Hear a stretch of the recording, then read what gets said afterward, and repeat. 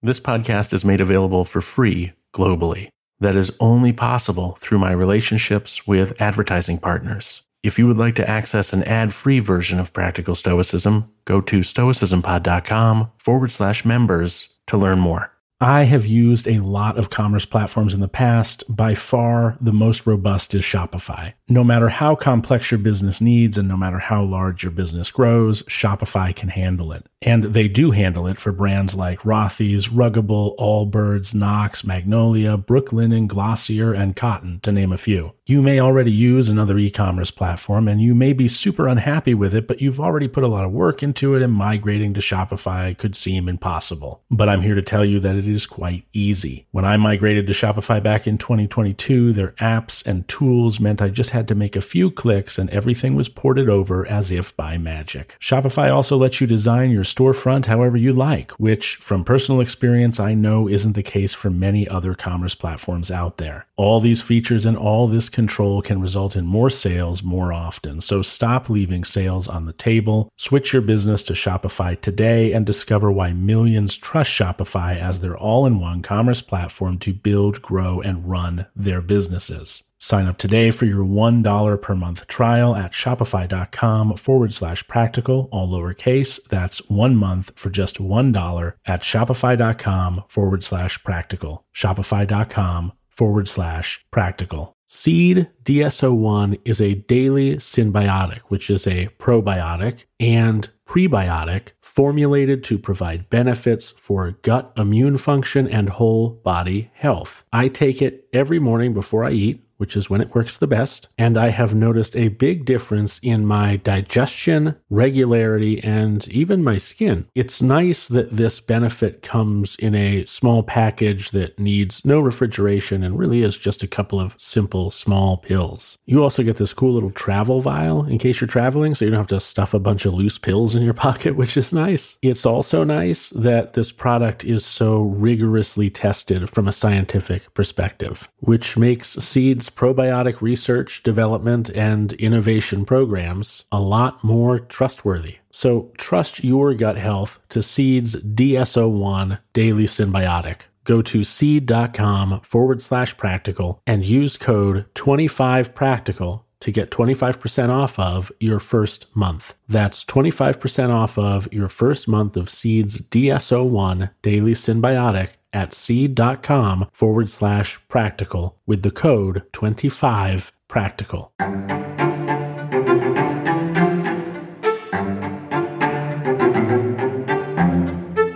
Hey there, and welcome back to Practical Stoicism. I'm your host, Tanner Campbell, and in today's episode, we're going to be going through meditation number 2 of book 2.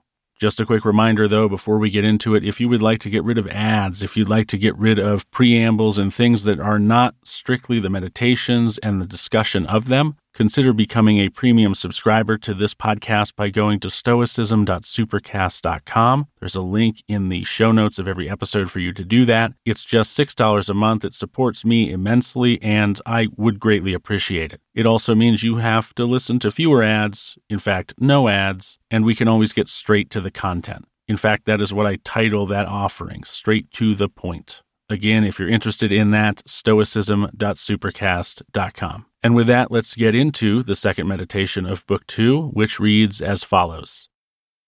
Whatever this is that I am, it is a little flesh and breath and the ruling part. Throw away thy books. No longer distract thyself. It is not allowed. But as if thou wast dying now, despise the flesh. It is blood and bones and a network, a contexture of nerves, veins, and arteries. See the breath also, what kind of a thing it is. Air, and not always the same, but every moment sent out and again sucked in. The third, then, is the ruling part. Consider thus. Thou art an old man. No longer be a slave, no longer be pulled by the strings like a puppet to unsocial movements. No longer either be dissatisfied with thy present lot or shrink from the future. It'll take maybe a little bit to get through this one, so make sure you're in the right headspace to pay attention. And if you've got to come back and listen to it later, well, then do that. But there's a lot of important stuff in this particular meditation, so again, just make sure you're in the right headspace before moving on. Whatever this is that I am, it is a little flesh and breath and the ruling part. Whether you're a king, a queen, a pauper, a slave, or a regular fellow with a 9-to-5 job, you are physically nothing more than blood, bone, and breath. Distracting yourself from this truth causes you to get away from the heart of what is real. So, metaphorically, throw away your learning and status, and remember that the things which make it possible for you to be conscious and alive are not your wealth or your knowledge. They are, instead, your blood and your breath and your mind. To lose track of this is to distance yourself from the ability to appreciate the delicate nature of it all, which will bring you closer to living too fully in your illusions. But as if thou wast dying now, despise the flesh. It is blood and bone and a network, a contexture of nerves, veins, and arteries. Imagine right now that you're dying, despising your body for letting you down, for its limitations, for its mortality. In imagining your death, know also that it will come, that there is no doubt of that the thing which enables you to exist is a thing that will give out on you sooner or later. And keep this in your mind because it is never not true. See the breath also, what kind of a thing it is. Air, and not always the same, but every moment sent out and again sucked in. So now turn your mind to the idea of spirit or sentience or awareness, whatever you wish to call it. By the way, a couple of things, not to be too interruptive here. First, I'm an atheist. I think that might be the first time I've said that. So when I read some of these meditations, I can feel a little like, this feels a little religious-y to me, a little too spiritual. If that's you, you don't have to think of this as spirit or God or sentience. There's still a lot of benefit in Stoicism, so I would encourage you not to let some of that language, and there is some of it, to put you off from continuing to work through the meditations. There is far more benefit than there is not, and I don't want the words to push you away. Secondly, there's a lot of him and he and men and man, and that's a function of the fact that Marcus Aurelius lived in something like 160 BCE, and that the philosophy of Stoicism came from 300 BCE, and, women were not part of most things that were going on because they weren't allowed to be. But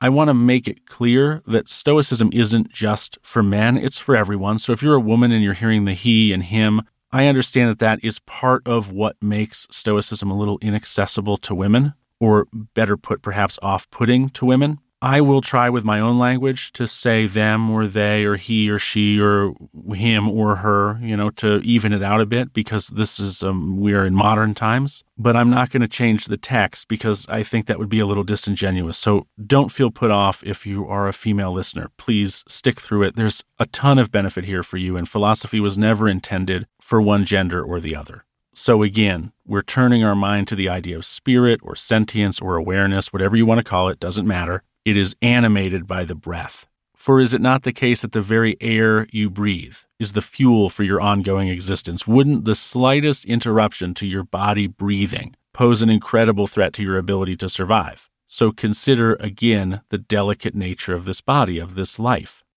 Thou art an old man. No longer let this be a slave, no longer be pulled by the strings like a puppet to unsocial movements, no longer either be dissatisfied with thy present lot or shrink from the future. Many people mistake the concept of freedom for the ability to do whatever one wants, but this is, in my experience anyway, untrue. The ability to do anything one wants is chaos, not freedom, or else there's no difference between the two. Freedom, perhaps, counterintuitively, requires restraint, and it comes with effort. A freewheeling mind is not free. It is simply chaotic and unconstrained. It is radical and unpredictable in the way it behaves. And when a mind is not focused or controlled, it cannot be used to accomplish the things which its owner desires to accomplish. The freedom of self is the same. If your mind is undisciplined or uncontrolled, then you are a slave to it. It takes over, and you serve its chaotic whims.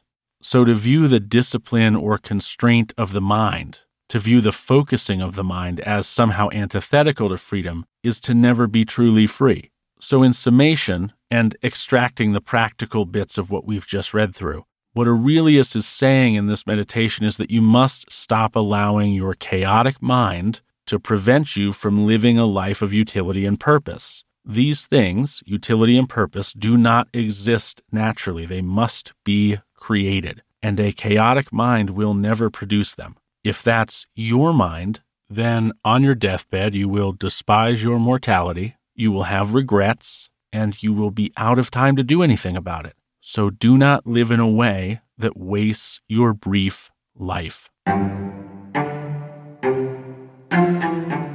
Thank you for listening to this episode of Practical Stoicism. If you enjoyed it, if you learned something from it, consider leaving a review of this show on Apple Podcasts, Spotify Podcasts, or Podchaser.com. Again, if you'd like to get rid of ads and if you'd like to support the show, you can become a premium subscriber by going to stoicism.supercast.com, and any support you can give, I would greatly appreciate. Thank you again for listening, and until next time, take care.